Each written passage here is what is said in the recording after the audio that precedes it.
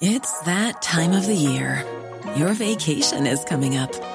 You can already hear the beach waves, feel the warm breeze, relax, and think about work. You really, really want it all to work out while you're away. Monday.com gives you and the team that peace of mind. When all work is on one platform and everyone's in sync, things just flow. Wherever you are, tap the banner to go to Monday.com.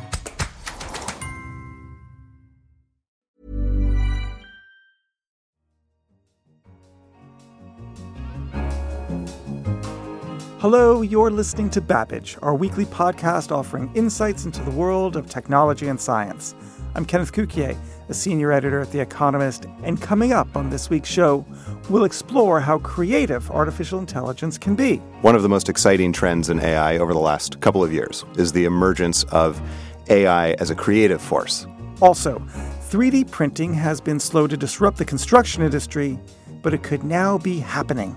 If you built skyscrapers using this technique, you would actually be able to fit an entire extra floor for every 3 floors of a skyscraper. And finally, we'll hear how the long-established, hallowed, traditional, jolly good old sport of cricket is incorporating even more technology into the game. You'll be able to work out, or see, in fact, broadcast graphics showing how they swung the bats to get the speed they do on the ball. But first, man has invented the wheel, the printing press, the ballpoint pen, The Economist. And now we are in the midst of a revolution in artificial intelligence and machine learning. But how far has AI itself come in terms of creativity? John Brunner is an editor at O'Reilly Media, where he oversees the coverage of artificial intelligence, bots, and the economics of data. And at O'Reilly, he has a special vantage point because it gives him a lens into the AI environment by dint of being close to the development community as well as the entrepreneurial startup community. He joined me in the studio recently to talk about this new facet to artificial intelligence research. One of the most exciting trends in AI over the last couple of years is the emergence of AI as a creative force. AI, as we know, is very good at imitating human judgment and human inference, but it turns out to also be fairly good at a very primitive level at imitating human creativity. So what does that actually mean? So if you create a certain kind of deep learning model called a generative adversarial network, you can feed in a lot of examples of some kind of human creative output, music or photos or movies, and have it generate new content that resembles what it's been fed. Okay, so I think I've seen some examples of that online where people would take, say, a photograph of a person and a picture of Cubism by Pablo Picasso, and lo and behold, it turns into a Cubist picture of a person done in that style. Yeah, exactly. You can see people take black and white photos and colorize them with this kind of technology. You can also see people describe a photo that they want to see and then have the network generate it from scratch. You can say a boy holding a baseball bat with a hat, and it generates, something like that. So how do these GANs or generative adversarial networks work? A generative adversarial network is actually 2 different networks, and they're adversarial, as the name implies. One of them learns to make some kind of distinction between whether data that it's given is, so to speak, real or fake. The other one learns to generate data that's fed into the discriminative network. And over time, the 2 networks learn from each other.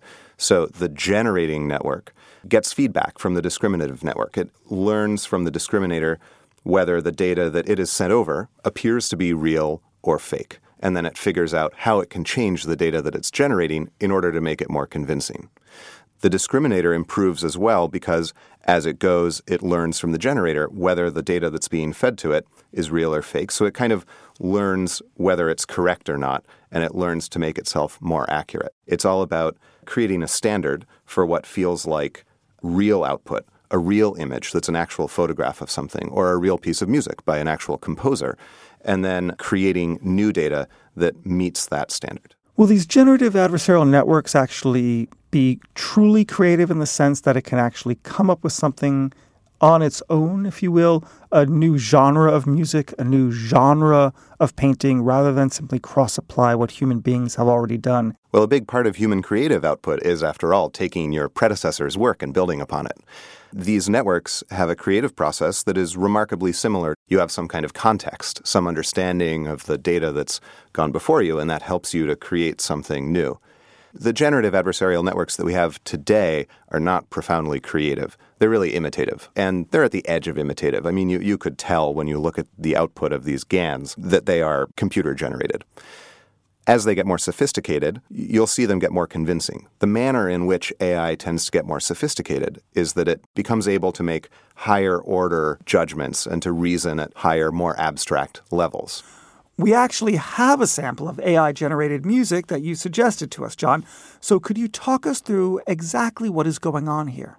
My favorite example of generative AI comes from a student named Daniel Johnson. He built a kind of model called a recurrent neural network, and he sort of heaved in a bunch of classical piano compositions and got it to generate new music that resembles the music it was fed. This is my favorite of Daniel Johnson's generative compositions. It is remarkably convincing until you hear it start to repeat a single chord for a really long time. At this point, the algorithm is probably stuck in a local minimum. So every time it plays a note, it asks itself what the next note should be given the previous note. And the space of solutions that it's considering isn't quite large enough, or its way of searching through that space isn't quite sophisticated enough to come up with a really good solution beyond just repeating the same note again. Eventually, it does manage to climb out of the local minimum and move on.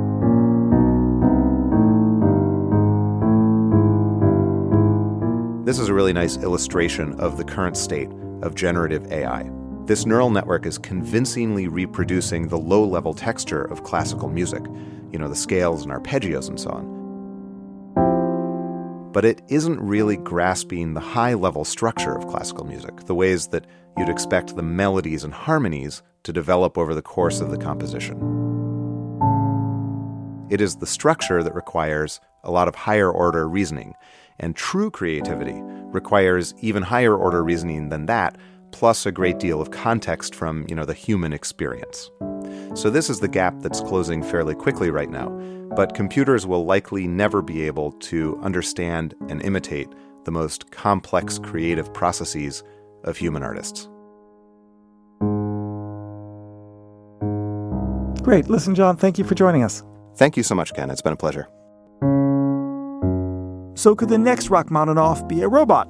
The next Schubert be a sentient machine? Let us know what you think.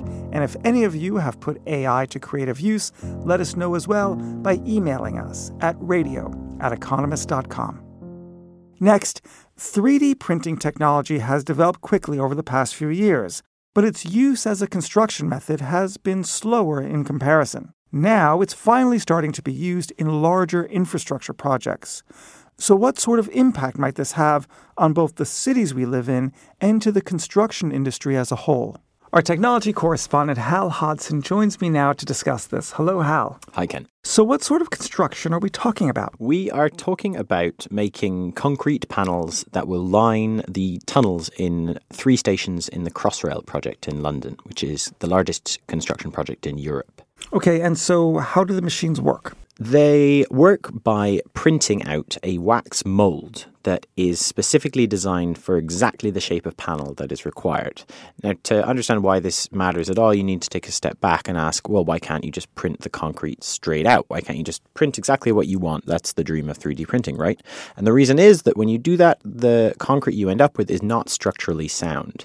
There's a big problem called the lamination problem, which is when you extrude a sort of line of concrete and then put another line on top of it, they don't join together well.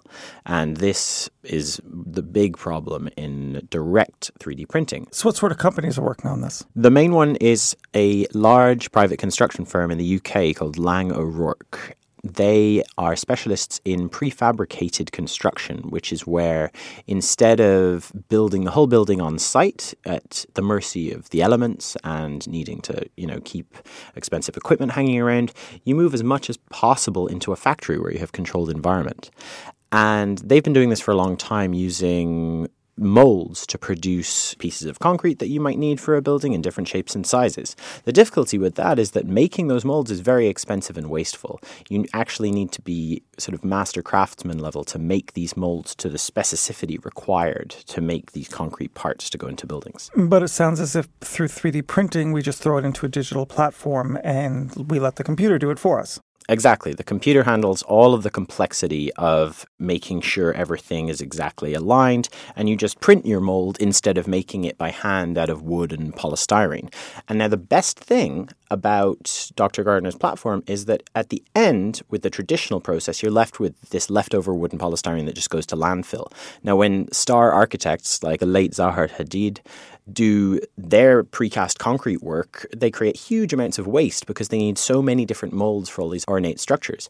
But with Freefab, which is Dr. Gardner's platform, you just melt the wax down at the end and put it back into the tank and print it again. So it's a great win. It's harnessing both the technology of 3D printing as well as this new technique of this sort of waxy cement. Exactly, yes. And where does the printing take place? Does it take place on site? No, so the printing is in a prefab facility in Doncaster, in the middle north of England, in a gigantic air-conditioned room that has a huge steel gantry that lets the print head move around in a volume that's about 30 meters long, 1.5 meters high, and 4 meters wide. So I'm a little bit lost, though, in why you would need to have these individually printed panels. Surely if you're making a tunnel, you could actually mass produce these panels. You could, but the spec on the tunnels in Crossrail is actually very high. There's loads and loads of different ones that they want. They want the concrete to be able to wrap around the corners and up onto the ceiling, and they also want it to be able to do clever things in terms of not reflecting a lot of sound. They want the sound not to be, really annoying and loud as thousands of people charge down these corridors every morning. And so how might this change the way we design our cities? So Dr. Gardner is teaming up with a man called Philippe Bloch, who is an architectural technologist at ETH Zurich in Switzerland. Now, Dr. Bloch has been investigating a very old-fashioned technique called vaulted ceilings. These are used in things like the King's College Chapel in Cambridge to beautiful effect. And as well as looking really lovely, they kind of look like a web of stone, very intricate and detailed. They're actually incredibly strong. What most people don't know is that you can walk on top of the King's College Chapel ceiling, and it's easily strong enough to hold plenty of people up there. Dr. Bloch makes a new kind of floor using these techniques, and the exciting thing about it is that the floor is so thin because it doesn't rely on big, thick steel beams to hold anything up. All of the support is in the structure itself, which allows them to make the floor very, very thin. And if you built skyscrapers using this technique, and bearing in mind skyscrapers are mostly floor, you would actually be able to fit an entire extra floor for every 3 floors of a skyscraper, meaning you could fit more people, more services, basically, more economic activity in the same building. That's absolutely incredible. Hal, thank you very much. Thank you, Ken. Finally, cricket. This quintessentially British, although very much global sport, has long held connotations of history and tradition. And he's gone, and Ian Botham has done it. Third ball. And the old magic returns. With a bit of help, I think one must say, from the pitch, because it did appear to keep rather low. But what a start. And what a morale booster for Botham and indeed for Brearley and for England as a whole. 55 for 1. But in recent years, it has adopted a more modern way of thinking, incorporating more technology into the game. Joining us on the line to discuss is technology writer Paul Marks. Hello, Paul. Hiya, thanks for having me on the show. Absolutely. So cricket has already adopted some technology. What are they starting to use now? It's a game of numbers, and apparently cricket fans can't get enough numbers. So the International Cricket Council, which is the global governing body, has talked to tech companies and tried to work out what new ways they can engage fans. And their latest cunning plans are twofold. One is to map in 3 dimensions everything the batsman does. And the second thing is to map the pitch with a drone before the match and at lunch to see how the state of the pitch is changing. Now, are these 2 features of technology going to be enough to sex up a game that is known for its serenity? Well, it's already using a lot of technology. If you think about the Hawkeye system that they're using to predict where the ball would have gone if a batsman wasn't in the way, they're using sort of predictive analytics on screen. There's some graphics excitement in the game already. This adds some very interesting analytics on the batsman. You'll be able to work out, or see, in fact, broadcast graphics showing how they swung the bat to get the speed they do on the ball. 6 parameters in particular will be measured by a small sensor that the batsman places on their bat. So it sounds as if the technology is used more for the assistance of the spectator than it is for the edification of the player? Well, it's both, actually. Initially, it's going to give the fans some new data, things like follow-through angle, backlift angle, how much was the player moving the bat, and what kind of speeds were they getting out of it. But Nasser Hussain, the former England captain, was at the launch of this technology yesterday, and he was saying it's going to be beneficial all round because players will be able to use the data to improve their game. People who are having trouble with their game can look at the numbers and see, maybe I'm not doing this, maybe I'm not lifting the bat right, maybe I'm not swinging it right. It's going to be a consumer product as well as something for tournaments. It's going to be a $150 sensor anyone can put on a bat. It will talk to an app on your phone and give you the very same data. So spectators win and players win. What about the sports commentators that are known for their pith and insight? Yeah, well, they're going to have something else to talk about besides the cake that people are bringing them up to the commentary box. There'll be 6 new types of parameter they can talk about the batsman, and there'll be about 4 new ways they can describe the pitch from the drone that scans the wicket. So it's going to give them a whole lot more to talk about. Dickie Bird is pacing up and down, looking as if he's dropped something. Yes, Beardus? No, you've got your glasses up. Field glasses. I thought you were raising your microphone to say something. 58 for 3 on the board. That's all for this week's episode of Babbage. The AI-generated music was from Daniel Johnson's blog, Hexahedria, and you can find more samples there. And we have some special news for listeners. This podcast now has its own blog at medium.economist.com. So you can head there and tell us what you think. I'm Kenneth Cukier, and in London, this is The Economist.